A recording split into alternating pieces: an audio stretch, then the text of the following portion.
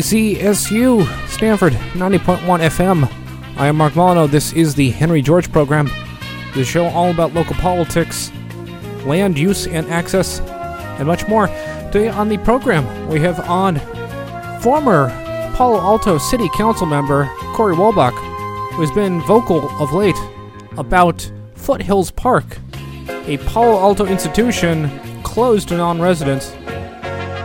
So we'll talk about this park, its exclusion, and also how it fits into the larger ideological underpinnings of the Palo Alto Residentialist program. So without further ado, let's get into it. So welcome, Cory. Thanks for coming on to talk about this. Thanks for having me on board. Glad to be on the show. Yeah, I am swimming in information about Foothills Park. This is such a weird rabbit hole of just crazy business. So let's try to break this down for listeners. What's going on? First off, how would you describe the actual physical Foothills Park? Just put it into words. Yeah, so Foothills Park is a huge, gorgeous public park in the foothills of the Santa Cruz Mountains at the southern end, basically, of the city of Palo Alto. It takes up, I think, I looked up, about a little over 8% of Palo Alto is in Foothills Park. It has rolling hills, great single-track trails. Some parts of it are very much manicured, like a park, manicured lawns, an artificial lake, visitor center. So it's not totally natural, but it is a great place with, interesting variety of foliage and micro ecosystems and wildlife. It's just a great place, and most kids who grow up in Palo Alto go on field trips there and stuff, and so it's well known to a lot of residents of the city. Yeah, I wasn't so lucky enough to visit it until this past summer.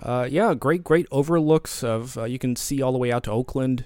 Just a beautiful, huge place, 1,400 acres, and according to Palo Alto itself, it believes this is the only public park in all of California which has a ban on non-residents. That is correct. It is a public park only open to members of the public who happen to live in Palo Alto or their blood relatives or accompanied guests. And I think city employees have also been allowed. Not only blood relatives, you can also adopt people or marriage. Oh, adopted relatives. Okay. So feel free to adopt your roommate and, right. and let them come in. So it's been around. It was first acquired in 1959, expanded in 1965, I don't know the rest of the country. Sometimes you have some really weird private parks as part of like a weird real estate deal, but I don't know other private public parks elsewhere in the country even. But this has been controversial for decades. In your time in council, you were saying that you tried to push the issue of just kind of see if there's some dialogue for it, and it was hard to get even a hearing, right? Yeah, when we were talking about Foothills Park when it was on the agenda, not the topic of whether to change the residency requirement, but just whether to just updates about the park and changing some of the uses in the park, or just talking about our parks in general. The issue of whether open Foothills Park was floated, I think I mentioned it. I got quite a bit of pushback. Talked to a couple of my colleagues offline and really found, to put it mildly, very little appetite. So it was just like there was, at the time the city council was 9 people, and it was just really obvious that I might have 2, maybe 3 votes at most to pursue letting non-residents in the park. So I just didn't get very far with that initiative. So there was not much that I could do when I was on the council. Sometimes I wish I'd been more vocal about it, but I guess you gotta pick your battles. But I've definitely been more vocal about it in a couple of years since. Yeah, so I guess you're tapping at the door, and things have changed in the last couple of years, slowly, and then suddenly all at once. So I guess to describe exactly what we're talking about, this has been prohibited non-residents, I think since the beginning, when it was acquired, or soon after being acquired in 1959. Yeah. But it wasn't until 1969 they created an ordinance And the ordinance is if you get into the park as a non-resident, you can be fined $1,000 or put in jail for 6 months. Yep. It's a misdemeanor. That's how misdemeanors work. I don't know. As far as I know, nobody's actually been arrested or put in jail. But the point is, you could be. When that's hanging over your head, it's pretty bad. Yeah, I think about analogy, because some people will say like, "Oh, what's the big deal? So it's residents only. It's not like we enforce it that harshly." Oftentimes you go there in the middle of the week and there's not even a guard at the gate, checking, or ranger at the gate checking. I'm like, yeah, okay. So if we aren't enforcing it that much, why bother keeping it? And you think about other things we don't enforce that well, say drug laws, right? There are, and I'm personally advocating California is now behind decriminalizing things like marijuana. Just because we didn't enforce it that harshly doesn't mean that it was a good thing. Or think about prohibition, right? We didn't enforce prohibition that strongly. So we finally changed the rule. We realized, oh, this is ridiculous. Let's get rid of the rule. Weird bad laws with discretion tend to have a very ugly, prejudiced bias. It's no shock that rich white people breaking drug laws don't end up in prison, but that's what goes on.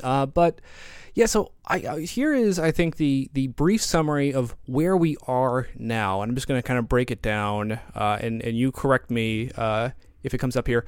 The Parks and Recreation Commission, I don't know if I have that exactly right, PRC, they started talking about it in 2018. In 2019, they started moving forward. They voted on to say, let's start opening this up and start a pilot program. The actual council didn't get to it at all until this summer in June, and then they moved to delay it. They got back from a break, then they talked about it, and they did something which was considered by some to be kind of just delaying it further. They had a pilot program.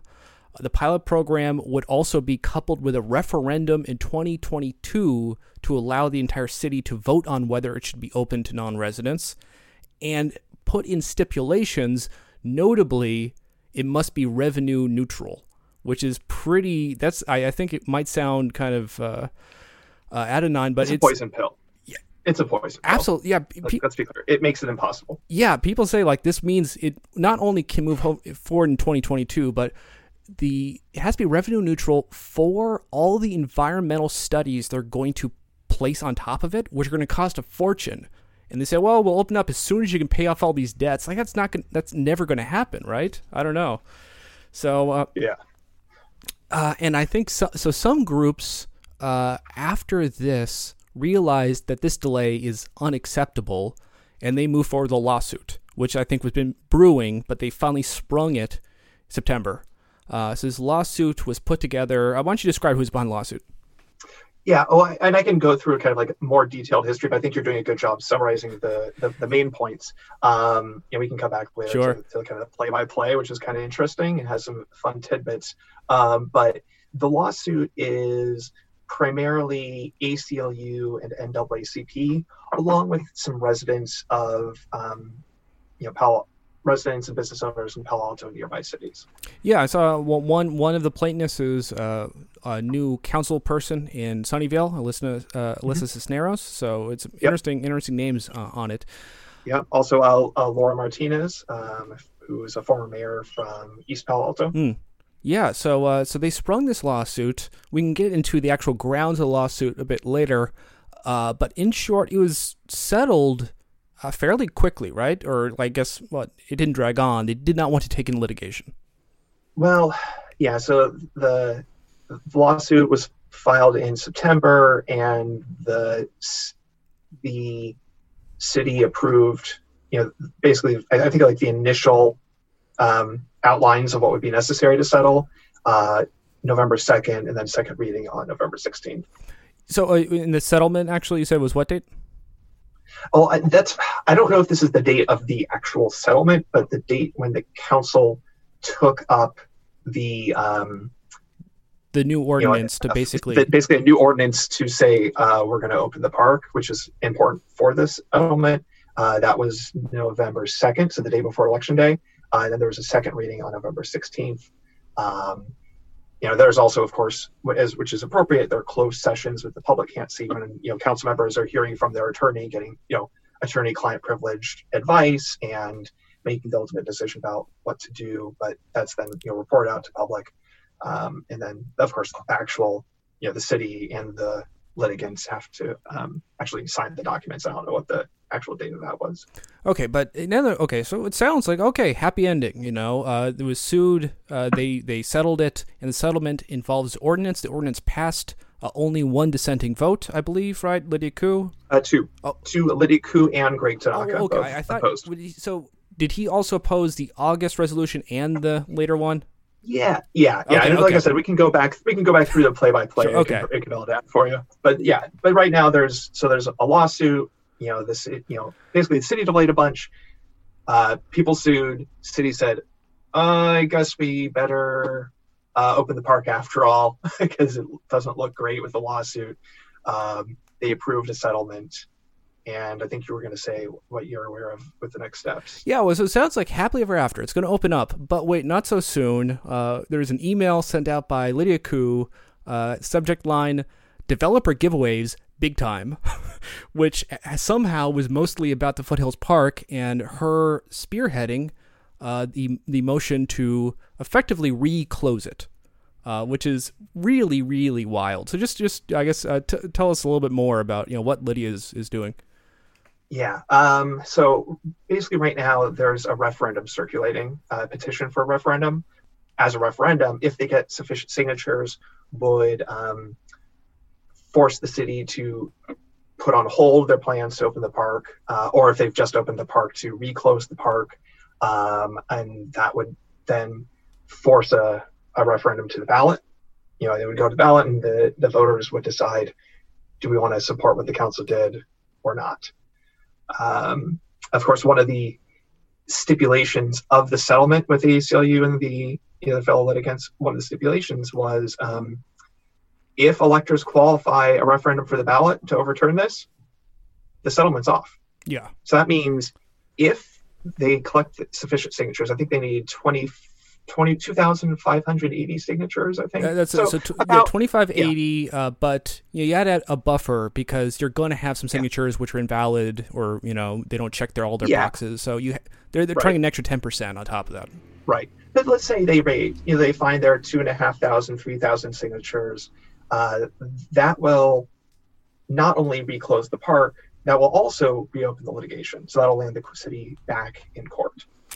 Yeah, which there's I guess a bunch of different elements. One will be the actual case, and just also the bad PR. I mean, there's nothing that makes Palo Alto has an image problem in a number of ways, and I think Foothills Park is one of its uglier and I think more cartoonish elements to it. I think what's really, really funny, so Lydia Kou, no need to introduce her. Everyone knows her. If you listen to this program, I think you can assume.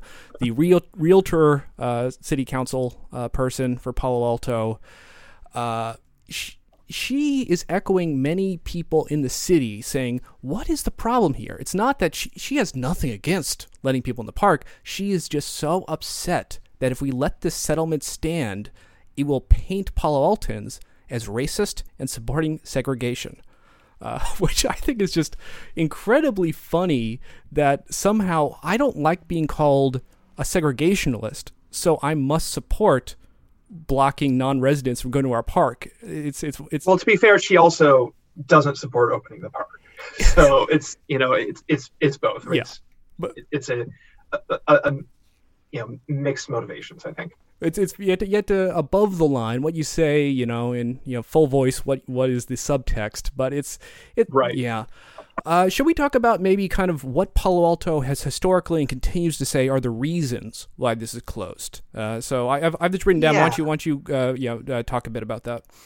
Yeah. So let's get a little bit more into the details of the history. So that's basically where we're at, right? Yeah. The city's had this park it's been closed to non-residents for a long time. The city started considering opening it. They delayed it a bunch, got sued, decided to settle, and some people led by councilmember Kou are trying to overturn that because they want to go back to court and keep the park closed. That's kind of the TLDR version. And just to state one more time, they're in a mad dash. They need to get the signatures by the middle of December. Yeah, that's right. So they need to get the signatures by December 16th, and they might get them, they might not. If they don't get the signatures, they could do a regular initiative. If they do an initiative, that would not force the park to reclose until after the initiative is successful, unlike a referendum. But it would also reopen litigation. So if they miss signatures with this, they might try again with an initiative.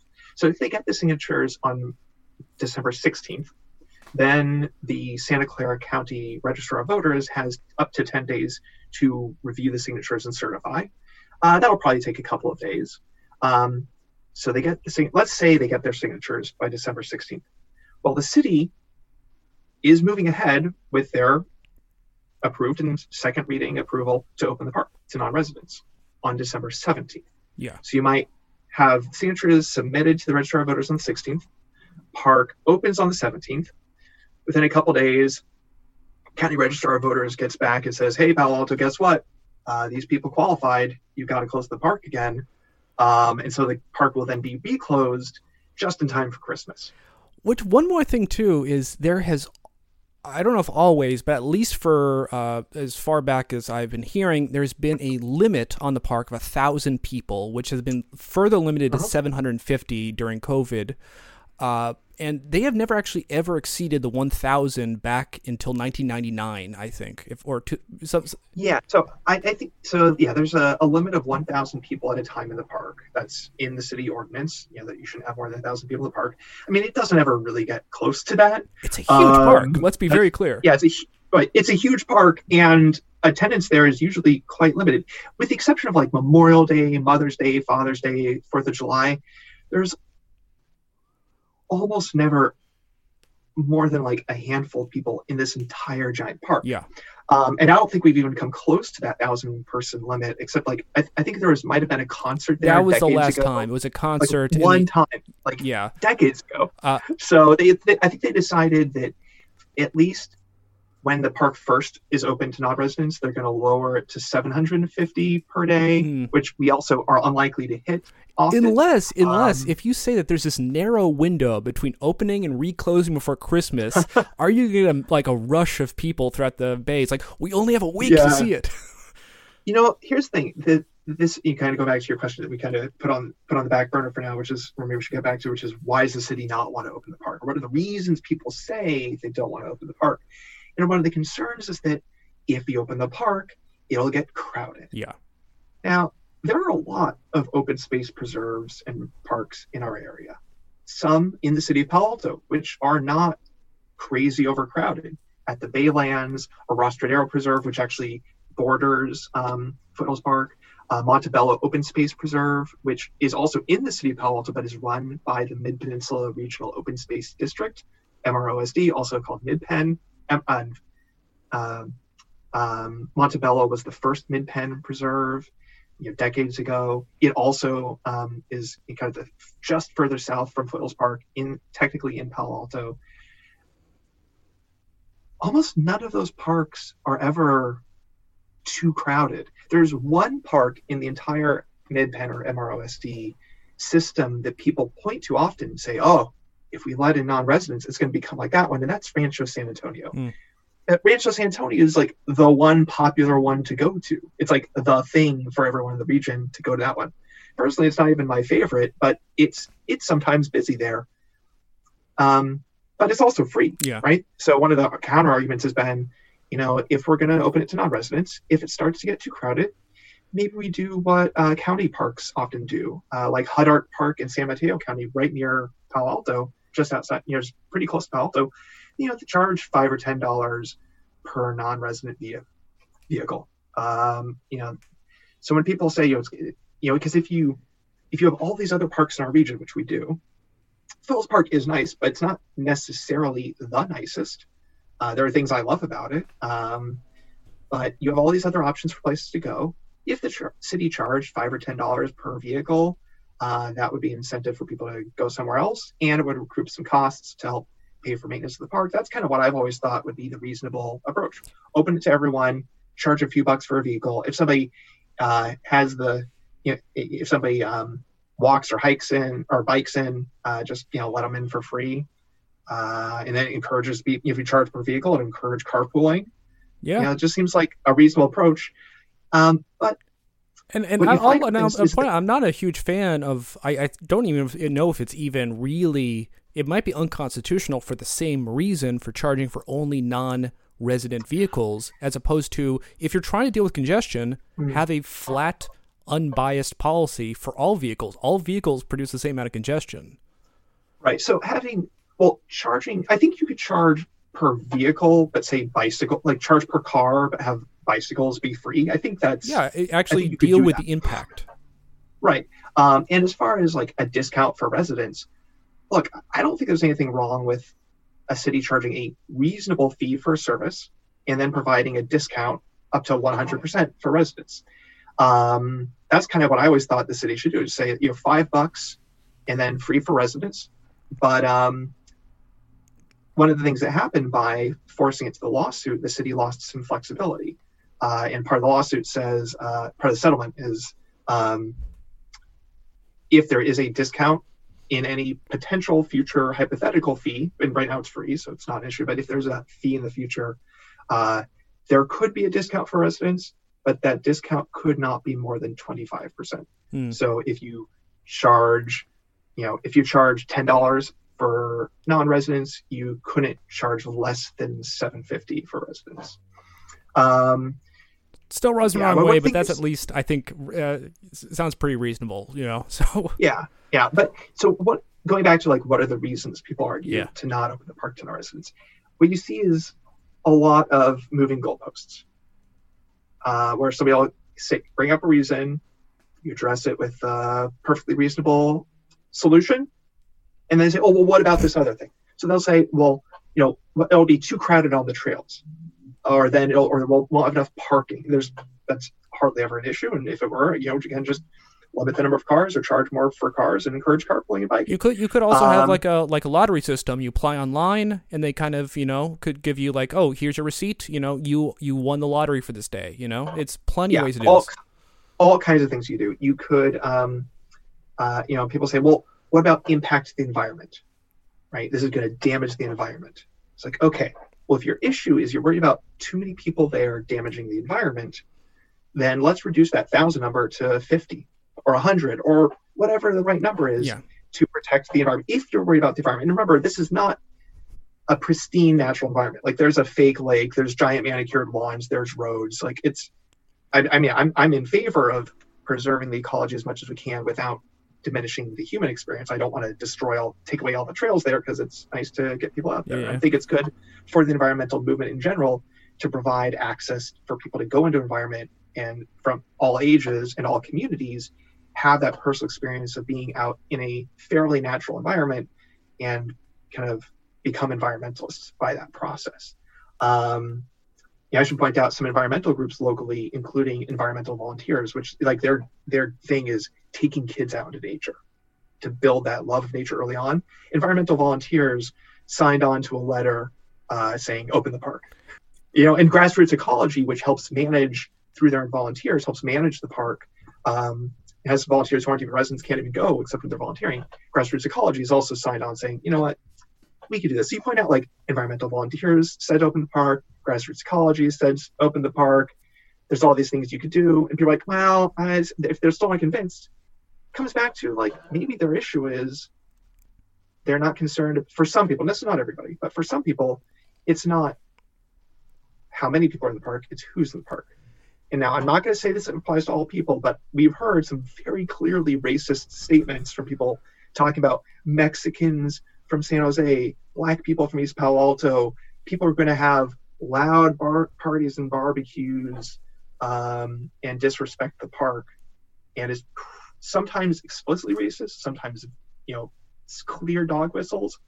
I've mentioned this before. The chief engineer of the radio station was, listening to a city council meeting once, and people were complaining it was improperly enforced, the non-residential ban.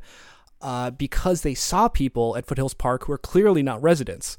And which raises the question: how were you able to visually inspect them and see their non-Palo Alto residents? And I think there's probably a very ugly answer for that question. Yeah, well, the answer is you look at the color of their skin and you could guess that they're not Palo Alto residents because Palo Alto is a segregated community. Yeah, let's be honest. The city has a very disproportionately small number of people who are Latino or African American who live in the city. Do you want to talk about the history of Palo Alto and segregation here or later? Yeah, let's talk a little bit about let's go if you're open to it. I could go a little bit more into the play-by-play about what's happened with the park. Yeah, okay. Let's put a pin in this because just get ready later. Plenty of history to dig into. But I will mention one thing. You're talking about people are saying overutilization of the park is a worry. There's also a weird twist on it saying, well, we need to only allow Palo Alto people in because they take better care of it. There's a quote saying they have more pride of ownership, and this is going to stop the park from being ravaged because they're just so great. No, there's just there's a level of elitism and arrogance and selfishness that I think is a thread that runs through. Unfortunately runs through a lot of debates in Palo Alto, of the idea that Palo Alto isn't just a great place, but is the best place. It doesn't just have great people, has the best people. And that anyone who's not from Palo Alto doesn't share our values and won't care about the natural environment. And again, you go to Rostradero Preserve and people aren't trashing it, and it's right next to Foothills Park. It's also in Palo Alto and it's open to non-residents. Yeah. Get over yourself. As somebody who grew up in Palo Alto, this is not my favorite thread in the community, and it certainly doesn't represent everybody. I want to be clear about that. And honestly, if this were to be decided on the ballot, I don't know how it would go. I don't know if most voters would vote to open and share the park with their neighbors or not. I really don't. There's a factoid. After they put this ordinance in 1969, apparently in the early 1970s, they had a survey by residents on whether they support it or don't support it, or they'd like to open it up. And in the early 1970s, a majority of Palo Alto residents in the survey supported opening it up to everybody. I don't know if it's gotten worse, but at least once upon a time, there was a majority. It's very weird because we mentioned earlier a lot of comments obviously I'm not racist. I have nothing against opening it up, but I don't like the settlement saying we're racist. So but if you're actually doing the referendum, what are their talking points going to be? So some of their talking points on the referendum are that there's honestly some inaccurate statements about the process. Yeah. People they're a bunch of process wonks. They just love process. Yeah. So do you want me to run through some the detailed history, or do you want to come back to that later? Okay, let's go back in time. And I've actually found, reading this article, the original history of the ban had to do with process wonks. Are you aware of this? No, remind me. I'm not. Most of this was before I was born. Yeah. So, let alone involved in local politics. I only learned this by going into a 1980 Stanford Daily article, some good research. But this was acquired, most of it, not all of it, 1,200 acres. They got another 200 acres later. They got in 1959 for $1.3 million from Russell and Dorothy Lee. So this was objected to by, I'll just say one busybody, some good government group, saying that they acquired this without the proper 30-day notice. They didn't notice it properly, so they started suing the city. This was taken up to this California Supreme Court, but eventually they settled by putting a referendum on this. And the city actually... I did hear about this. It's wild. Yeah. So the city actually, they voted to buy it in the first place. And as they said, in order to, this is what the city manager at one point said, to salvage the project, which already was known as, this is a mess, they would close it to non-residents as a handout to the good government groups. So that the quote unquote good government groups. Yeah. Right. Yeah. Thanks for reminding me about that. I had heard about that. I mean, most of my focus has been on just, is this the right thing to do or the wrong thing to do? And some of that history is, and not everybody knows that history. It's, I mean, even I forgot about it. It's, some of the just details. Well, I think, you go through, I mean, there's just how many libraries are full of the history of Palo City Council, recordings. It's an amazing amount of history, and you can lose yourself in the details. Here's one more factoid. Yeah. The ACLU threatened to sue the city about it in 1973. The city responded by getting the police department to gather a report to say, no, we can't do it because crime will go up in the park. The one quote from their line is, if we open it up, it will draw a percentage of undesirables from elsewhere in the region. Elsewhere. Yeah. So maybe now is a good time to, in case anyone's listening to this who doesn't know Palo Alto and the immediate surrounding area very well, maybe we should talk a little bit about what segregation looks like in and around Palo Alto. Yeah. So okay. So yeah, just tell us where we are now, and let's get into the history. Like I said, the number of people who live in Palo Alto who are Black or brown is extremely low. Like 1-2%, something like that. African American. I think this is the lawsuit. 1.6% now is 1.6% in 1959. It is not. So it is not improved since 1959. And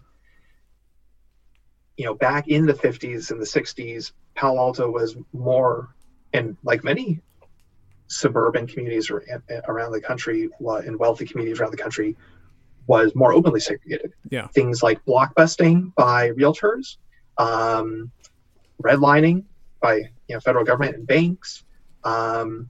It was a fairly segregated community, and the history of Palo Alto and East Palo Alto used to have more Black people in Palo Alto and more white people in East Palo Alto, and the realtors especially led efforts to get all the Black people out of Palo Alto into East Palo Alto and vice versa. And East Palo Alto was not technically a city, wasn't incorporated as a city until I think early 80s. And so I had friends who moved to this area from other parts of the country, even in the South or places where people typically think they're going to encounter more racism, and they look at Palo Alto versus East Palo Alto, and they say, I can't believe how much segregation there is here. It's like apartheid. Yeah, it's insane. And it's like there's a freeway that roughly is the border, really is a creek, but so around the spot of Highway 101, you're like, it's nuts. You have less affluent, more diverse community on one side, and on the other side you have a less diverse, more affluent community. For anyone to say that Palo Alto doesn't have systemic racism built in, it's like, well, look at that. And then you also add in that Palo Alto makes it very hard to add new housing, especially multifamily housing, that missing middle housing. It's kind of like townhomes, duplexes, technically low-income housing, low market rate housing, and that a lot of the same people who are opposing opening the park are a lot of the same people who've been leading the effort against more housing in Palo Alto. You see some of the parallels. And the third point I put in here about segregation is so we got a segregated park, we got segregated housing, and then we have segregated schools. Yeah. Right, where Palo Alto schools are some of the best in the country, neighboring school districts not so much, some of them. Yeah, Ravenswood is the East Palo Alto, as well as the part of Menlo Park which seems like it's East Palo Alto. So it's like this weird cross-city segregation for schools. Yeah, and so this is a pattern you see, I think, throughout a lot of the Bay Area, where you have white, affluent, good schools, and less affluent, less white, and worse schools. And I think all these are tied together. When people talk about not wanting to have more housing in Palo Alto, it's also they're saying, it's going to destroy our community character. What do you mean by community character? When middle class people are getting priced out of the city, you're worried about worsening community character? Maybe you mean you're worried about some types of people coming, just like with the park, or they're worried about damaging the schools. That's a common thing you hear about when people say, if we had more housing in Palo Alto, it'll damage our schools. But Palo Alto schools have been losing attendance because young families can't afford Palo Alto. So if you're worried about more people coming to the schools because it'll damage the schools, what kind of people are you worried about? I'm pretty sure that's racist. I'm pretty sure that's classist. And so you see that the parks, or the park, the housing, and the schools are really just three parts of a sometimes explicitly racist, sometimes implicitly racist, and sometimes inadvertently racist, systemic racism, institutional racism, perpetuation of the segregation of decades past. Yeah. So I honestly don't really care if somebody's motivation is racism. I'm more concerned right now with the effect, right? The effect is most Black and brown people in our area can't go to Foothills Park, can't live in Palo Alto, can't go to Palo Alto schools, to the point where, like you said, somebody sees somebody in the park who's Black or brown, and they immediately assume that person ain't from around here, are they? Yeah. To Lydia Kou's statement is she doesn't like the claim that Palo Altans are racist and support segregation. Of course, I don't know what's in people's hearts. I don't know what's in their brains if they are racist, but I think it is an objective fact that you are complicit with supporting segregation if you are going along with this. Well, it's really an issue of understanding the difference between like personal racism versus structural or institutional racism. Yeah. And in her recent comments against opening the park, Lydia Kou in a council meeting said, these claims fall apart on their face unless you're one of those people who believes that there's racism in everything. It's like, well, she's basically like unironically demonstrating that she, like a lot of people in Palo Alto, isn't thinking about the structural and institutional racism, right? The policies which have the effect of disproportionately hurting people who happen to be certain ethnicities, which according to the Supreme Court, for instance, with the Housing Rights Act, the U.S. Supreme Court, which is not always the most liberal organization in the country, has supported the doctrine of disparate impacts, right? If your policies have a disparate impact on certain ethnicities in housing, that's a violation of the Fair Housing Act of '68, according to recent cases by the Supreme Court. Yeah, it's in Lydia Kou. How could she be racist? She's married to a Black man. And she is, and she's not white herself, right? And she's an immigrant herself, and bless her, and I have nothing against her personally, right? Or Greg Tanaka, who I there were things where I butted heads with him when I served them on council. There are times when I worked with them on initiatives. But again, I don't want to pick too much on the one or two people, because there are a lot of people in the city who, when it comes to housing issues, schools, or the park, kind of continue this idea of, we can't change, we can't let more people come in, or we don't have any responsibility to share our goodies with anyone else. And if you accuse us of being racist, you're the bad guy. Yeah, there was some, I think there was a resignation from the Parks and Recreation Commission, Ryan McCauley, and he was pointing out this was happening in the wake of Black Lives Matter protests, and yet Palo Alto is doing nothing to lift itself from its structural racism. And this kind of hypocrisy is, you see it everywhere, I think throughout California, but Palo Alto is, to me, an epicenter of this. Yeah.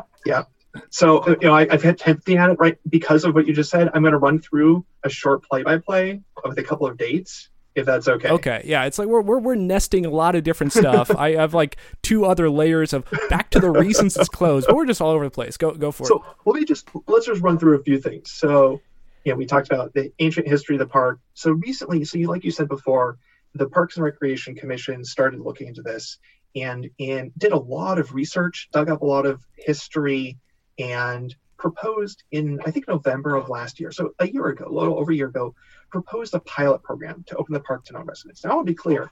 I thought this pilot program was woefully inadequate. Yeah. I mean, you heard my proposal earlier, which is open it to everyone, and if it gets crowded, charge $5 or $10 per car, sure, and call it a day. And their proposal, I think it was like 50 people who are not residents per day could come, but you have to buy a ticket online. And so it seemed excessively complex and too limited. But I guess it's a start, it's something. And the city didn't take it up in the first few months of the year. Now, the city of Palo Alto and city council in particular tends to be slow on everything. So I'm not going to read bad will on the part of the city manager or mayor for not bringing it up earlier. They were talking about doing it in April, ended up going to early June. They were going to talk about it in early June and take up this proposal from the Parks and Rec Commission.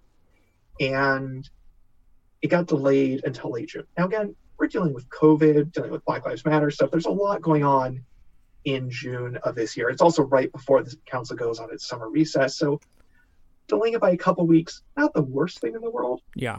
But during that couple weeks, this community letter started circulating. And now it's been signed by 4 members of Congress, including our local representative, Eshu, our local assembly member, our local state senator, the ACLU, NAACP, a bunch of local faith leaders, a bunch of Palo Alto former council members like myself and former Palo Alto mayors. 10 former mayors signed on. And former mayors, right? And so it said, it's time to put away this old policy of having it be a misdemeanor for a non-resident to come to the park, and let's figure out a new policy to manage the park that's in line with our values and our understanding, protecting the environmental treasure that we have. It's time to do that. And so on June 22nd, this is a Monday night, the council was getting ready for the summer recess. So they have 2 back-to-back meetings, June 22nd, Monday, June 23rd, Tuesday. On June 23rd, they were going to take up this Foothills Park pilot, this minor pilot program, finally. On June 22nd, the night before, a couple people said, let's delay. I think it was Tanaka and Kou said, let's push off Foothills Park. And I think also there's a housing effort, affordable housing measure. Let's push those off till after summer. And 5 members of council said, yeah, let's wait till after the summer break. 2 members, Councilmember Kou and Mayor Adrian Fine, objected and said, we've got time tomorrow. We carefully planned out our schedule. We have time to take this up. Let's get it done. But they delayed until, after a series of delays, they delayed again until August 3rd. That night, the night of that council meeting when they said, we're not taking it up tomorrow, former judge and former Palo Alto council member LaDoris Cordell sent a letter to the city attorney threatening a lawsuit. Yeah. The next day, the 23rd, the day that the council was supposed to take up this pilot finally, Parks and Rec Commissioner Ryan McCauley submitted his letter of resignation. Yeah. And then you get to August 3rd. Council's back from the summer break. Well, actually, between that time, there's actually some actions. People visited the park and wrote. I think I did this several times because it got erased in chalk. Desegregate in a large path. Some people came into the park prominently as non-residents, including as Alyssa Cisneros, wearing a Sunnyvale pin, to be turned away to demonstrate that she lacks the right to even protest the park at the park, a violation of her free speech. But yeah, so that's right. So it was. During the summer, 4th of July, there was some protests. People wrote, like you said, they wrote on Page Mill Road, which is where the main entrance to the park is. People wrote desegregate in big letters, and the city washed it away like a few hours later, and then they rewrote it again. And this is the summer of 2020, where the 3 big stories in the country are COVID, Black Lives Matter, and the race to replace Donald Trump, right? So racism is pretty, and the complexities of segregation and racism and structural racism, institutional racism are really in the conversation locally and nationally. So after all that, we come back on August 3rd, council comes back, and a couple of the more conservative council members, Tom Du Bois and Eric Vilseth, looked like they were finally coming around to approving the pilot. So it looked like you're going to have 5 votes to approve the pilot. This, I still think, woefully inadequate pilot. And at the last minute, they already had a motion on the table they were discussing. Lydia Kou said, I'd like to propose an alternative motion to send this to the voters. Yeah. Greg Tanaka steps in and says, well, maybe we can figure out, and Liz Niss joins and says, let's actually send it to the voters, make it revenue neutral, do all these studies, do all this other stuff that makes it actually harder to do, and delay it until the winter. And then Vilseth and Du Bois realized, we never really wanted to open. I mean, my read is that they never really wanted to open the park anyway, but they kind of felt like they had to at least try the pilot because it was so modest. And they realized, we do this, we can look like we're approving the pilot, but still not really make it happen and delay it. And so it ended up being 5-2. Again, Cormac Alison Cormack and Adrian Fine were the only ones who were opposed to this delay. As Adrian Fine said, I think very well at that meeting, you don't put civil rights to a vote. Yeah. And he's been attacked for that, for being somehow anti-democratic. But, the point of American democracy, this is like, civics and US Gov 101 that we all take like in high school. And, we have certain rights which are not subject to a vote, that are not subject to popular whim, right? That's kind of the point of having a constitution, a Bill of Rights, is that popular whim shouldn't determine our core rights, including right to access public spaces.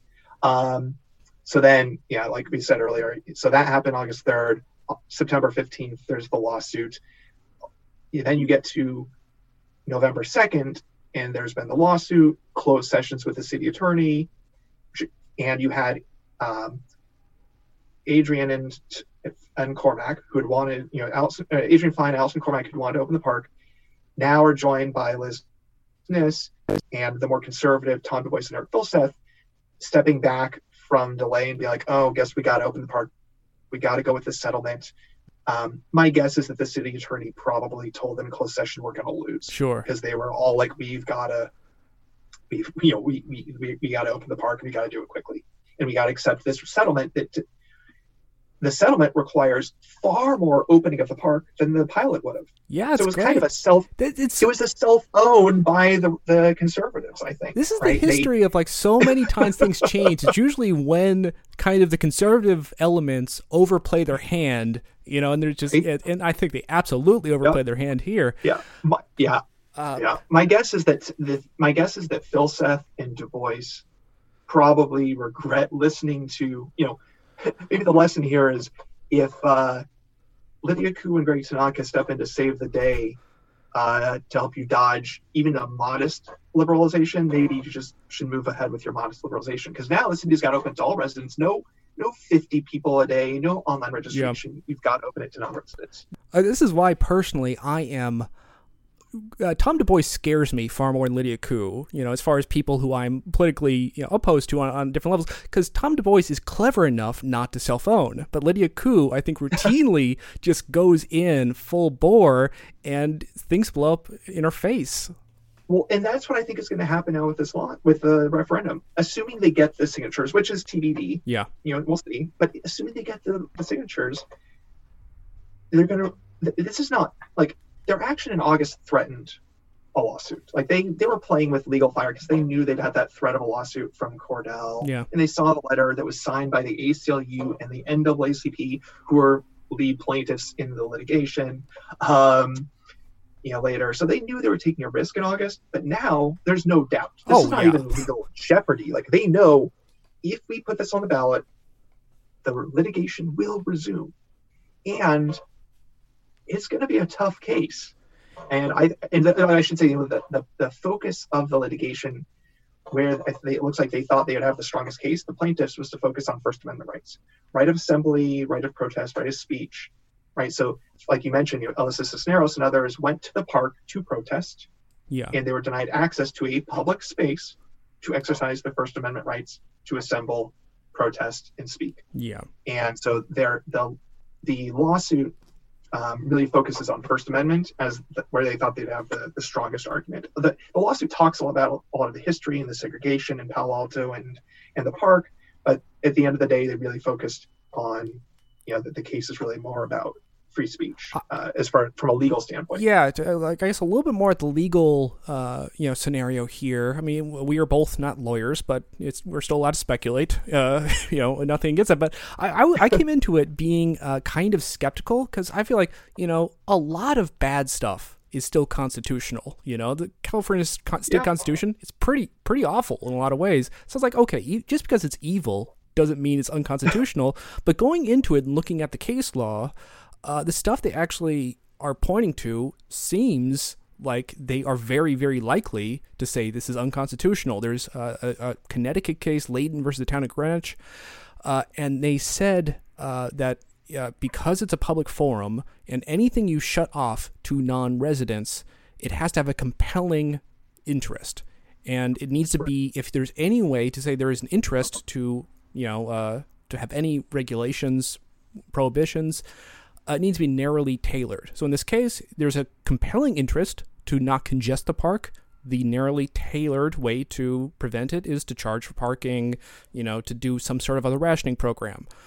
It is not to block non-residents. That is not what the Supreme Court would consider a narrowly tailored response.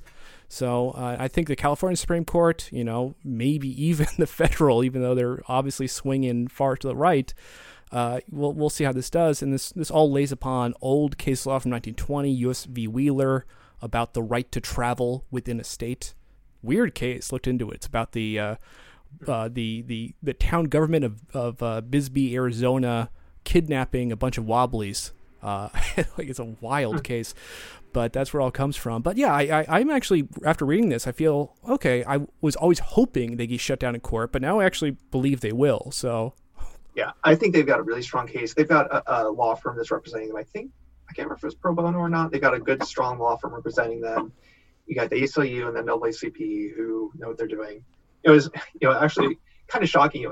Lydia Kou, I don't want to just pick on her, but, she said at the November 2nd meeting, she said that the NAACP is bullying and discrediting themselves and jeopardizing their reputation.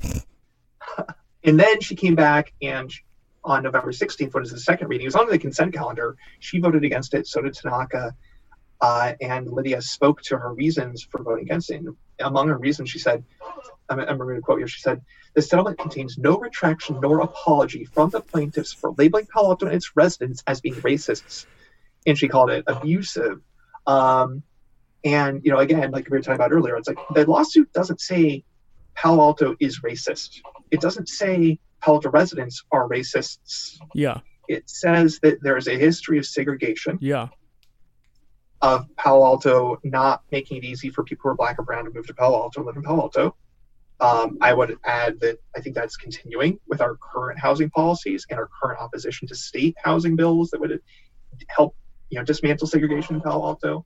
But again, this is about systemic institutional racism. This isn't about like you individuals are racists. And so again, there's, I think I hear in a lot of the arguments, the discussions online and offline about Foothills Park, like our discussions about housing. Some people I think they really just don't understand that when people are talking about systemic or institutional racism, it's like, we're not calling you a racist. Yeah. We're talking about the impacts hurting certain groups of people. And back in the 50s and the 60s, there was pretty clearly racial motivation. Today, that might not be the case, but it's still the effect. Yeah, so more of the history, you go back to the 1920s, the Chamber of Commerce of Palo Alto actually passed a resolution. I'm not sure how it was enforced, but they said to create a segregated district for Oriental and colored residents of the city. They wanted to create keep in one place. Racial covenants were in place in Palo Alto on many properties. Still in a lot of people's deeds for their homes. Yeah. If you actually go and read all the fine print in your deed, if you own a home in Palo Alto, many people still have a lines language in their deeds today in 2020 that says, that no person who is not wholly of the white race can own this house. Yikes.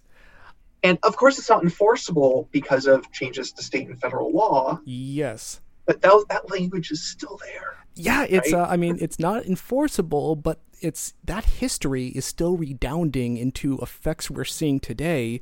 Of course, the major book, The Color of Law, Richard Rothstein talks about Palo Alto prominently in a few sections, mentioning that. So the blockbusting, the realtors in the area would actually try to blockbust in East Palo Alto by having free bus rides and going through the area saying, please, we're opening this up to colored residents in a way to scare the white residents out. And I think they said it went in the course of 6 years, it got up to 82% Black residents in East Palo Alto. At the same time, we know from earlier, 1.6% Black residents in Palo Alto. That's just night and day. And in comparison to the other suburbs at the area, you got, the Menlo Parks and the Sunnyvales, the Mountain Views. Those are more kind of similar to Palo Alto in a lot of ways. They're kind of not as expensive, but pretty close. East Palo Alto continues to be just the mirror image. It is, and the housing pressure we're seeing. I know people who like are well paid. It's like I need to find affordable housing. Guess I'm moving to East Palo Alto. Imagine the displacement this is causing because of Palo Alto's inability and unwillingness to house its workers. It's ugly. Yeah. I mean, I don't know. Do you want me to talk at all about? Should we talk about some of the like this broader context and like the recent history of the residentialist movement in Palo Alto? Do you have time for that? Let's get that a little bit later, because let's just talk about the rest of the reasons, and then we'll finish up, because we put a pin in that a while ago. So the other reasons people say is, well, of course it should be only for Palo Altans because this is paid for from our property tax. Number one, right. Palo Alto, it's very funny if you look on Trillia, is I think the most subsidized for Prop 13 of any city. At least it's the very top of the list in all of California. So they don't really pay their property tax to the degree they should. On top of it, of course, this comes out of the general fund, what pays for the park. The general fund is paid for through a number of sources, including many people who are not residents. You pay through sales tax, through commercial property tax, on all sorts of, so it's a very... The hotel tax, which is definitely not residents paying that, right? Exactly. So that is just like erroneous on its face right there. Right. And how about the, business owner who's, I think, one of the co-litigants? Yeah. They can't go. Their employees can't go. It's pretty... and one of the other arguments people use related to this is they say, well, we paid for the park. Not even talking about current pay for upkeep. Yeah. Because, again, remember, the argument against that is, even if you agree that something in the city, is paid for by the residents, which is a mixed factual case, even if you agreed with that, even if that were true, if we didn't have sales tax, hotel tax, etc., again, you could just charge a few bucks for everybody to go in, give a discount to residents. Sure. Another thing people talk about is not the current upkeep costs, but we paid for it at one point, less than $2 million originally paid for, which is like such a steal for such a huge plot of land. Like you couldn't get, a quarter of an acre for that price today. Yeah. And, this is nestled between Portola Valley and Los Altos Hills and the Palo Alto Hills. This is incredibly expensive land. You got it for a couple mil. And people are saying, oh, well, we paid for it. And no one else paid for it. And they say, we asked every other city around here if they wanted to help pay for it, and they all said no. Yeah. But Los Altos and Los Altos Hills were not very old and didn't really have the financial resources to do that. Portola Valley wasn't a city yet, or had just become a city. East Palo Alto was not a city. Sure. There was no city of East Palo Alto, so we could not have gone to the city of East Palo Alto to ask them. So the factual arguments that people rely on for why we should not open it are factually flawed. Just like the arguments around the referendum, I forgot to say, a lot of people backing this referendum, their argument is that this whole process should be done in public, that this was done behind closed doors, which is not true. Of course, when you're getting advice from your city attorney, that should be private because that's attorney-client privilege. But then they had multiple public meetings talking about it. Like, it was at a public meeting when Lydia Kou said, and others said, this is all happening behind closed doors. I'm like, you guys are all complaining about a closed door process. You're literally in a public meeting right now. Yeah. So one other thing you didn't mention. So yeah, East Palo Alto at the time was in fact unincorporated Santa Clara County land. Santa Clara County itself offered in 1965 $500,000 because this was the cost of their 200-acre addition. And they said, we'll pay for it. We'll pay for all of this addition, but you need to open it up to all residents, like all of the region or anybody. And what did the city do? They said, no thanks. We will rather be segregated than take, basically this would be over a quarter of the entire cost of the park. And they said no. So just like it's just blatantly lying with their own mythos. And then on top... Well, it's also, to be fair, a lot of them just don't know this. Well, we don't know this. So I don't even see it's lying. It's just not factually. Oh, sure.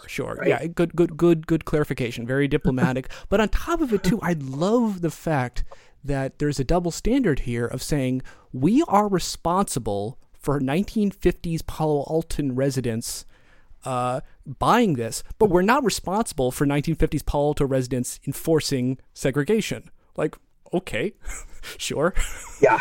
Yeah. Yeah. No, so I remember when I was first running for city council, I met somebody who really helped frame my understanding a certain line of thinking in Palo Alto that's different from my own. I remember somebody just at an event, and he said, because I was saying I wanted to, make Palo Alto a little bit more affordable, have more apartments and condos and townhomes and duplex, stuff like that. And he's like, why? He said, look, Palo Alto it's really made a big impact on me understanding. He said, look, Palo Alto is a luxury good. Yeah. That's just a fact. And I said, well, I respectfully disagree. And that was, I think, the end of the conversation. I probably didn't get his vote. But it really got me thinking, right? Especially over the last couple of decades, as the price in Palo Alto has gone from expensive to extremely expensive, as it's gone from a upper middle class to extreme upper class community, because that's a change even from when I was a kid. Yeah. It was a nice community. It was affluent, but not like today. Yeah. So as that change has happened, if you bought your house in Palo Alto in the last 10, 20 years, you paid millions of dollars, not hundreds of thousands, and millions of dollars for your home. You pay tens of thousands of dollars every year just in property taxes. And you get to send your kids to some of the best schools in the country. And realtors today talk about Foothills Park as this exclusive perk of being a resident. So Palo Alto is a luxury good. And I don't think it should be, but it is, right? It is nice, it is expensive, and really the most important thing about a luxury good, or one of the most important things about a luxury good, is not just that it's nice and expensive, it's exclusive. Yeah. Right? Because if everybody could afford a Ferrari, if everybody could afford Gucci, it wouldn't be as special for the people who decided to save and spend so much on it, right? If you decided you want to work hard and spend millions of dollars on a home in Palo Alto, and then somebody comes along and says, we want to make it easier for other people to live here. It's like, hey, my Palo Alto address, not just my house, but my address, my pride, my ability to gloat about having a Palo Alto address is a good to me. I paid for it. Yeah. Why should other people have an easier time with that? And so this is actually one of the arguments against desegregating our housing by making housing more affordable in Palo Alto. Like, even if it would help that person's own property increase in value by increasing the potential zoning capacity, they don't want it, because what they really want is that sense of exclusivity. As I quoted that earlier, helps explain this: the housing, the schools, and the park. Yeah, it's all the same thread. As I quoted earlier, Palo Altans, they have more pride in ownership. Other people just need help. Oh God. And the thing is about it. People say, "Oh, Palo Alto's always been the jewel of Silicon Valley," but it's wild. The entire area is now exclusive. Now even what used to be a more modest suburb is, cost $2 million down Sunnyvale way. And the real question is, is this just like might makes right to the fact they have the property rights? Like, property exists because the government creates different institutions to protect it to serve the public interest. What is the public interest of protecting exclusive luxury goods? But I think this takes us back to the residentialists. Yeah. And I think just to kind of introduce that, I think people may already know that the major blocks of Palo Alton, politics are the residentialists, which are the slow growth, and then the pro-housing, I guess, pro-growth, pro-housing, what would you call the... Well, I would actually say three groups, probably. Okay. If you had to say three. But the only one that's really cohesive is the residentialists. And that's what they call themselves. This isn't a slur. They call themselves residentialists. Right, that's their term for themselves as residentialists. They wear it as a badge of pride. And they ask, are you a residentialist or not? Yeah. Right? It's like, are you on the team or not? And they don't. It's like, for them, there's two sides. You're a residentialist or not. From my perspective, having been on the council, I felt like it was a coalition government where you had me and like one other person who were progressive, and some people who are more old school establishment, pro-business, pro-development, but really didn't care about renters. Sure. And you had the residentialists who are anti-business and didn't care about renters very much. And certainly didn't want more housing, and certainly didn't care about addressing regional segregation or addressing historic wrongs. Yeah. And so we had to form a kind of a coalition of like the old school establishment and the progressives to have enough votes for a couple of years that I was on council. And now the residentialists have gotten back their majority with this last election. Bloodbath, this last election. But I think you're right to say there is a pro-equity, anti-exclusionary bloc, which I think has a lot of moral weight behind it, but, I think always... But not a lot of power in the current council. Yeah, I think within an exclusionary city like Palo Alto is always an uphill fight. And then you have kind of the Chamber of Commerce business types. I think Greg Knaka is kind of the best example of that. And frankly, in Liz Niss is I think more of like the old school establishment. And then I'm not even sure exactly where I'd place Cormac. But then the residentialist bloc on the current council, the outgoing council, is, Tom DuBois, Eric Felseth, Lydia Kou. Yeah, like and they're going to have a majority. Yeah, exactly. I mean, I think they're just extreme ideologues as far as this goes. Yeah. They're being joined by Greer Stone, who is, I'd say, if as anything, as strong an ideologue as those people, even though he is he's a young guy who's not even a homeowner, but he knows his audience. And then finally, Pat Burt, who is, I'd say, in that block, but maybe a bit more moderated. Yeah, Pat's he's pretty good on climate stuff. He's pretty good on bike stuff. But on housing, he has, in my view, moved to the right on housing over the last several years. And so, my first couple years on council, there was a 5-vote majority for the residentialists, including Pat Burt. Yeah. He was kind of the Justice Kennedy, Sure. Like Justice Kennedy is a conservative, but he was a swing vote sometimes. So that's kind of how I see Pat Burt when it comes to ideology. But I think he's become more staunchly anti-housing, especially market rate, missing middle market rate housing. Unpopular opinion, housing is climate change policy. You can't be good on climate change if your solution to where people who work in Palo Alto live is Tracy and Manteca, Yeah, if you're promoting, it's kind of like the racism thing, right? Like, I'm not calling you a racist if you support single family zoning only. You might be, some people are openly, but it might just be that the policies you're supporting have the effect of harming integration.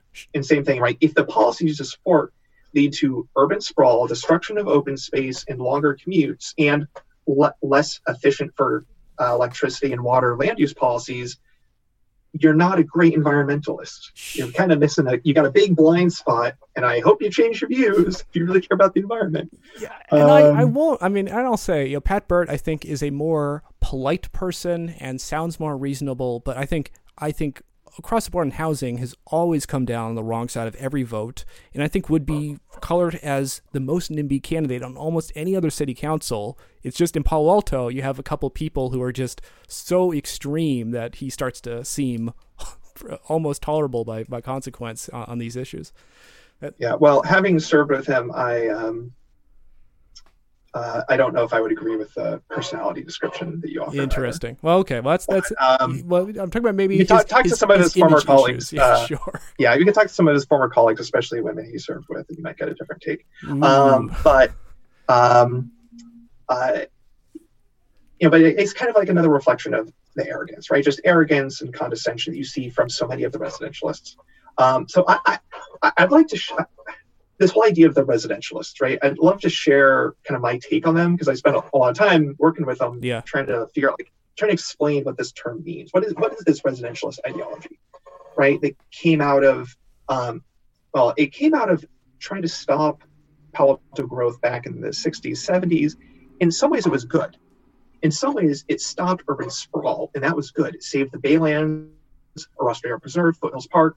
That was good, right? Stopping urban sprawl is good, but they were also behind, things like the 50-foot height limit and anti-density. So they stopped infill density, which is bad, right? So it's like we see with a lot of like the local Sierra Club, where not all of them, but a lot of members of the local Sierra Club feel, are just against development entirely, right? They don't want urban sprawl, but they also don't want density. It's like, so there's a good and a bad piece to that anti-development. And let's be very clear, approach. They did not stop sprawl all the way out to Tracy. It is right.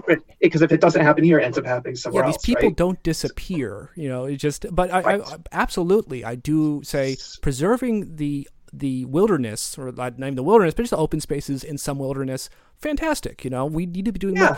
Absolutely. That was actually one of the more devastating city council meetings I was at. Was someone wanted to build a gigantic single-family home out in green space in the hills of South Palo Alto, and this passed easily.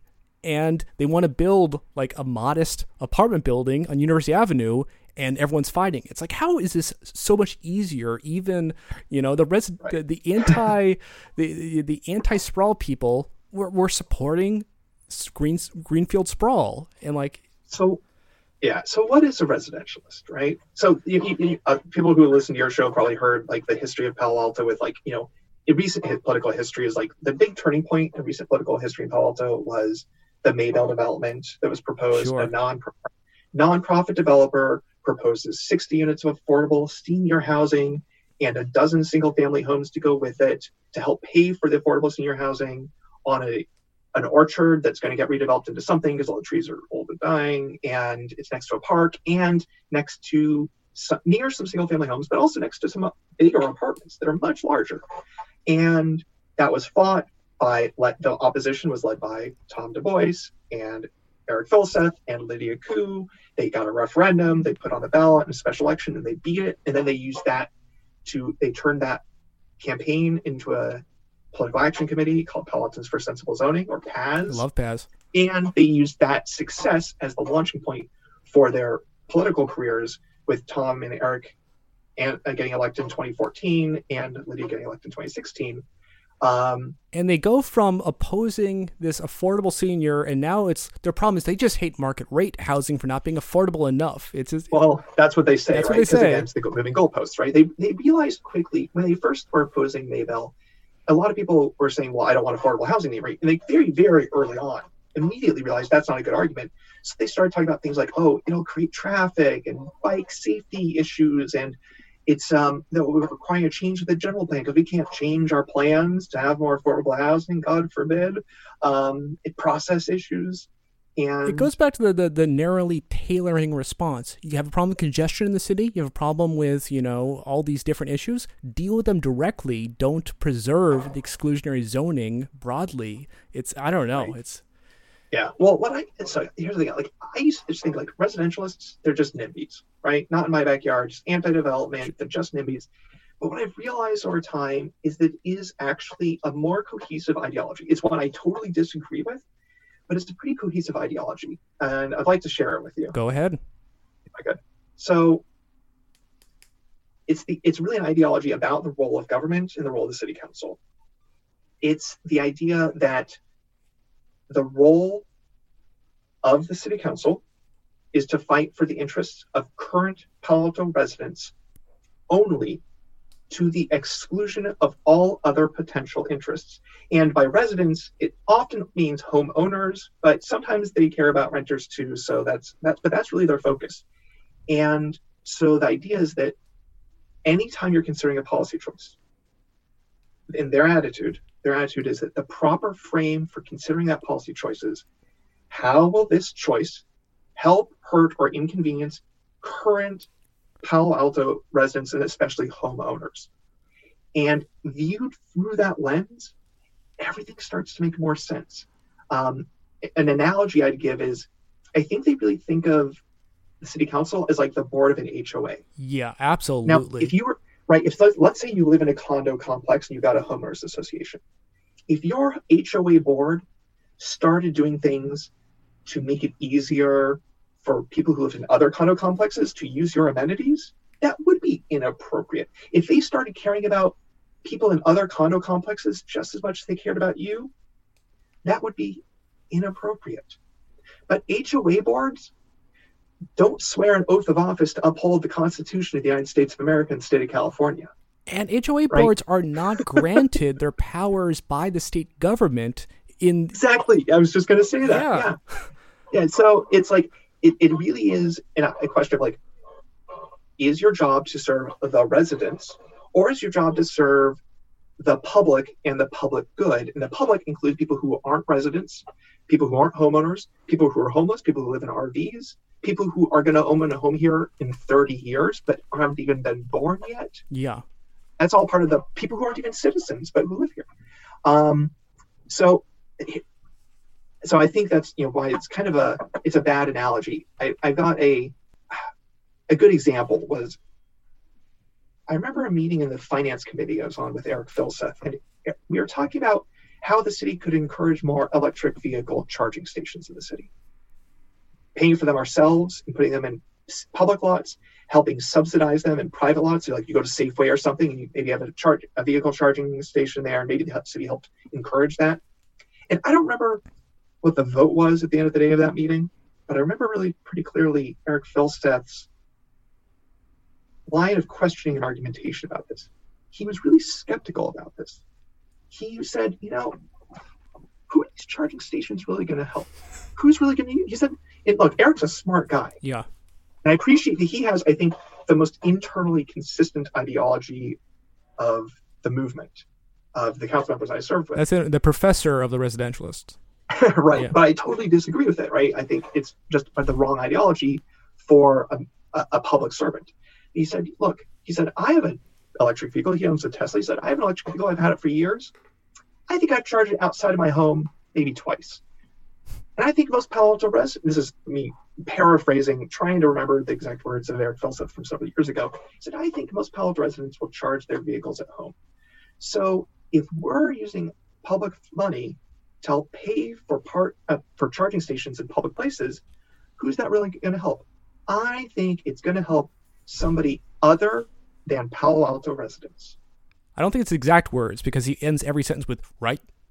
Right. That really drove home for me. I was like, I remember after that meeting, like, oh, they're not just NIMBYs. Sure. They really have this deep, cohesive ideology that the job of the city council is to serve current residents, especially homeowners and taxpayers, at the expense of all others. Now, Eric also is an avowed environmentalist. Sure. Touts his credit as environmentalist.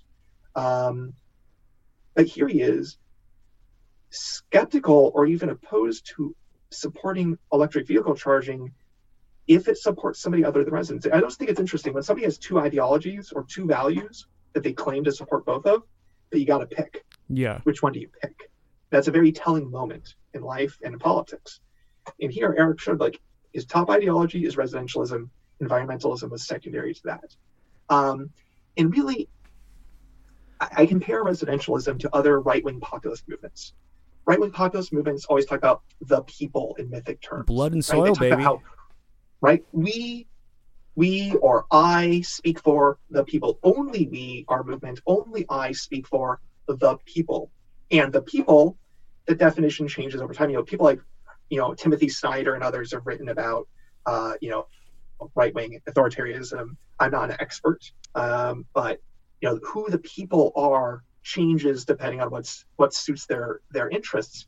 But it's always about we're here as the real voice of the people, and we're here to serve the people at the expense of the other. Yeah. You see the analogy here? Right? Yeah. It's not the people, it's the residents. In her comments voting against opening Foothills Park, Lydia said, and I'm doing this on behalf of the residents.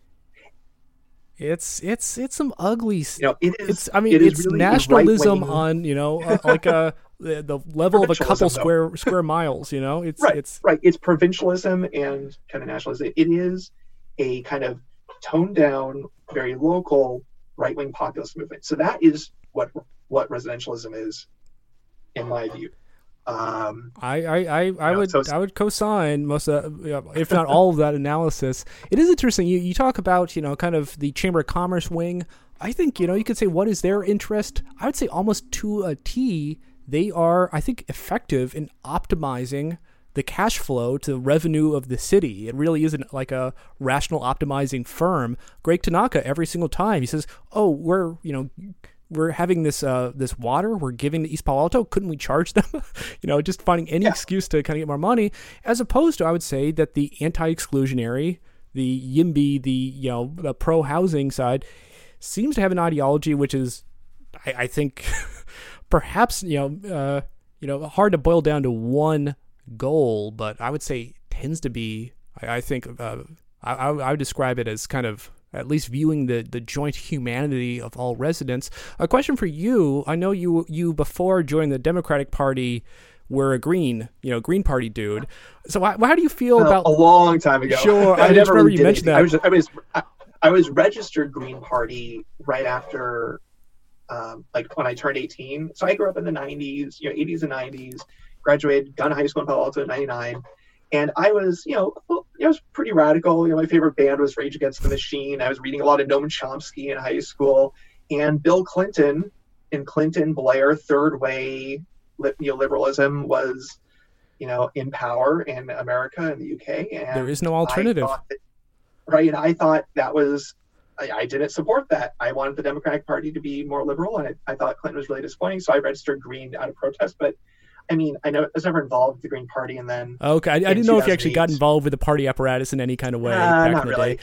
My question it was just my party registration, Gotcha. And then I re-registered as Democrat in 2008 because I wanted to vote for Barack Obama in the primary, because at that point I was not ready for another Clinton. I was sure. I have a ton of respect for Hillary Clinton, and I supported Bernie in 2016 primary. I supported Hillary in the general. I've got a ton of respect for her, and I thought, anyway, but I don't need to defend all my. I guess my question for you history. is just in general, the Sierra Club supporting Lydia Kou, and the fact that Phil Seth and Bert talk about how they're avowed environmentalists. What do you do you have hope that the environmental movement could kind of get its maybe its coherence together? Oh, absolutely. Look, I also got endorsed by the Sierra Club twice. When I ran and won, and when I ran and lost in 2014 and 2018. So I do not, and if you look at the National Sierra Club's positions going back decades on land use, very clearly against urban sprawl, pro-infill development, and against urban sprawl, it's just a question of applying that at the local level and applying it consistently. And as the climate crisis grows in its, as it becomes more of a present as opposed to a future threat, as more young people grow up, I think that the YIMBY social justice environmental nexus is really obvious. That's me. I think it's it makes sense. I was I'm a progressive. That's why I care about the environment. I'm a progressive. That's why I want to protect the environment. I want to protect social justice. I want to improve social justice. So I call myself progressive. And then it's just oh, well, I care about social justice. I care about economic equality, racial equity, and I care about protecting the environment. Makes sense to support more housing, right? And So I think a lot of people can follow that same path of being I care about the environment. Thus, I want more housing as infill instead of urban sprawl, because that's what the choice. You just have to remind people there is a binary choice. Yeah, it's infill development or urban sprawl. One of them is good for the environment in a lot of ways. The other is bad for the environment in a lot of ways. There are a lot of other details about construction techniques and materials, but ultimately, do you want urban sprawl or not? And that's that. If I want to turn a binary back on them, that's how I do it. And I would say that climate change makes very, very plain to see that there is no such thing as localism. Local control will never save you from the collective action of climate change. And I just think it's kind of willful obliviousness when people feel that local control is best, and they have no real answer for any of these problems. I guess my other question to you is, we kind of seen this lawsuit, and we have seen before with stuff like the RENA process, Palo Alto will only act when, this is my take, when you have external pressure. I don't think it's going to fix itself inside the system. And but you in fact serve within the system. You have the scars to show for it. What is your thought about? Because I'm not against the kind of accountability and the kind of personal connection of local government. I think it's great, but it is not working right now in the way we have it. I'm kind of curious, as far as localism versus regionalism, what do you think the future can be and should be? how honest about my radical positions do you want me to be? I want you do whatever it takes.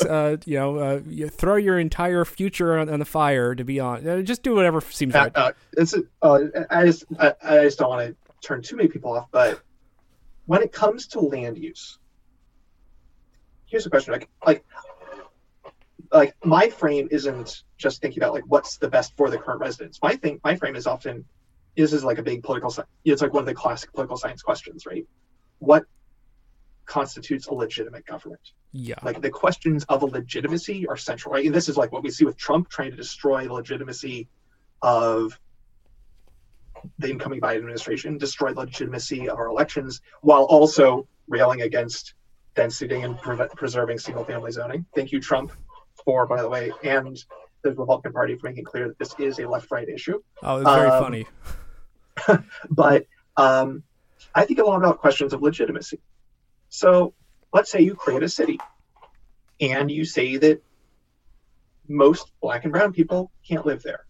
And over time, you use other policies like density controls to make sure that even though legally Black and brown people can move in, practically it's harder for them to move in. And the people who can vote in your city are the people who live in your city. Is your electorate a legitimate electorate in deciding land use policy? I have said many times, it's very weird. We have conflict of interest if there's a development on your block, but there is, I think, definite conflict of interest in all sorts of other ways when you talk about your own property values from just being in the city supporting these kind of local issues. But yeah, I mean, as you said, if you view the entire government as a big HOA, like how is that legitimate? It's just pure naked property rights. Yeah, and it's not just property rights, but just like it's to me, I don't know, there's the attitude of the residentialists, right? That's the particular political ideology, right? Where to them, and I want to be really clear, just put to kind of drive this home, going back to what is the residentialist worldview as I see it. It's if you are a council member and you prioritize the interests of somebody who is not a current Palo Alto resident, you're violating your job. You are not doing your job, and you're violating your duty. It's like firm accountability, where you must be shareholder interests must always be paramount. Right. Yeah, same. Exactly. And that also means that if the city decides to do something to benefit somebody who's not a resident, or a cause like environmentalism that is not directly impacting residents, it's treason. It was either a violation of their duty, or at worst, it's a violation of their duty. At best, it's charity. Yeah. So they can do it, but only if it's as charity. And this goes back to like Lydia's issue of, and actually Eric, even though he agreed with the settlement, made comments about, I don't think this is what most college residents would want or whatever. But, they really take umbrage at the idea that they have a responsibility to help anyone outside of the city. Again, forgetting that the oath of office every council member takes is about swearing to uphold the Constitution of the United States and the state of California, which is not just about protecting Palo Alto. So there's nothing about, I swear to uphold the interests of Palo Alto residents to the exclusion of all others. There's nothing about that in the oath of office. Yeah. There really isn't.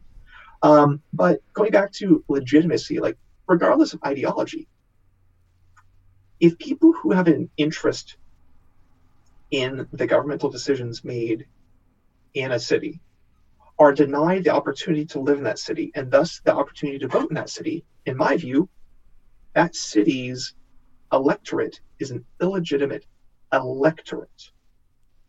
And that means that the decisions, especially on land use, should not be allowed to be made at the local level in a segregated exclusive city, but must be raised up to the county or state level. I think that's very coherent. As a question of just like stepping back, as a question of answering that big question or applying that big question of legitimacy from political science. Actually, I think I would disagree. You say county or state. I think the land use should be the MTC, regional government, should be the governing land use authority. That's my preference. Yeah. Okay. I mean, to me, like if Palo Alto eliminated density controls, even if we kept our height limit, if we eliminated density controls, and open foothills park, I wouldn't feel that way. Like if we just made a few policy changes, I'd say, well, Palo Alto's not. It's kind of like, the Civil Rights Act, or sorry, the Voting Rights Act, right? There were some like specific things in there. The Supreme Court shot some of them down about like looking at historically communities and states that historically disenfranchised voters had to really prove they had to do a little bit more under the Voting Rights Act. Yeah. I think it should be the same with housing, right? If a city is historically or recently, as Palo Alto continues to perpetuate, has historically or recently excluded people based on race or class, or disproportionately of certain races and classes, then we should lose our power as an electorate to decide our land use unless and until we change those policies and take some steps to maybe be proactive, so maybe even some kind of reparations. Yeah, I think getting rid of active exclusion is the least you can do. I think you talk about that should be the floor. Like right. real reparations, a real jubilee of actually saying, there has been inequities in property and other, and representation for generations. You don't just undo it that easily. And I think it is possible, I think, to balance interests and have a system going forward which considers the greater good versus local interests in a way that is fair. But that's not enough in my mind. I think we actually need to be doing real rebalancing of these wrongs. And no one is, and they're not even fighting against that, saying, we'll get rid of this, but we're not doing reparations. They're just saying, no, we have the power, we have the might, we're not going to give you a single inch on anything. And I don't know, it's ugly.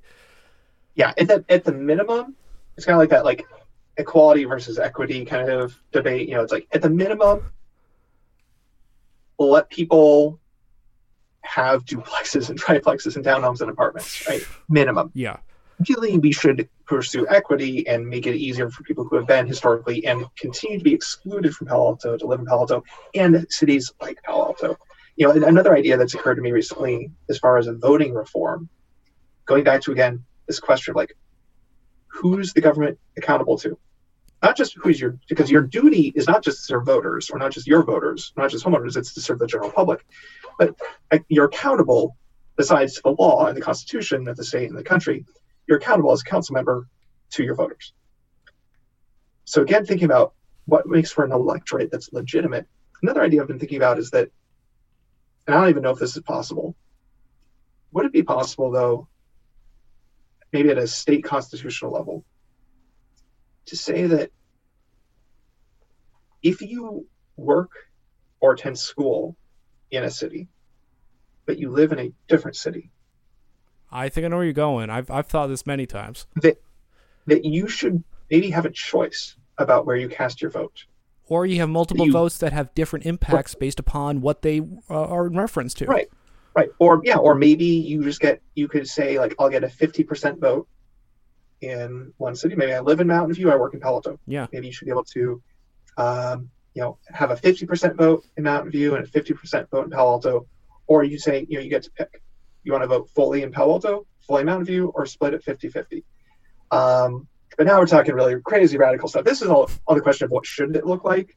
It just shows have no density. We should have reparations, and we should have a shared franchise between the places where you spend your time. And overturn Prop 13, full land value tax. All the obvious ones. Those are your issues. Yeah. It's a potato. But as far as what will happen, I think we need to keep building the public positions. I think, like, I've seen this, like, with the national issues we're facing, just like with the local issues. I think that where we really need to focus our time is building public opinion support. Because when public opinion is fully on board, or strong majorities of public opinion in the state of California are on board with desegregation, actively desegregating, then the state legislature will probably come around and the governor will feel forced to act.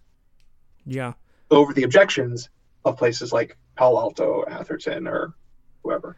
So here's another question. We've been going very long, but just as far as leaving political institutions as they are and kind of remedying these impacts through state interventions, this is kind of what's going on and getting a lot of pushback, versus the other thought would be, no, places like Palo Alto and Atherton, Beverly Hills are effectively gangster states. They should be wiped off the map first, so to allow the political actions to deal with them.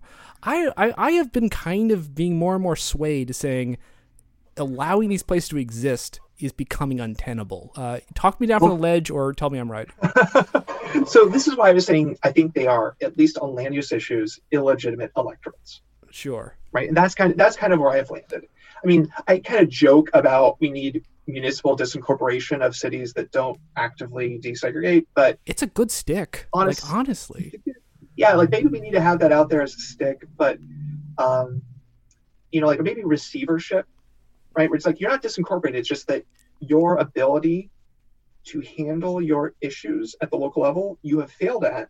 You failed at your responsibilities, we're taking that away. And we do see some of that with some recent legislation that's passed, right? Yeah. We see that with, housing accountability, SB 35. Like we're starting to nibble at that, where cities have rights and responsibilities, and if they fail in their responsibilities, they lose some of their rights.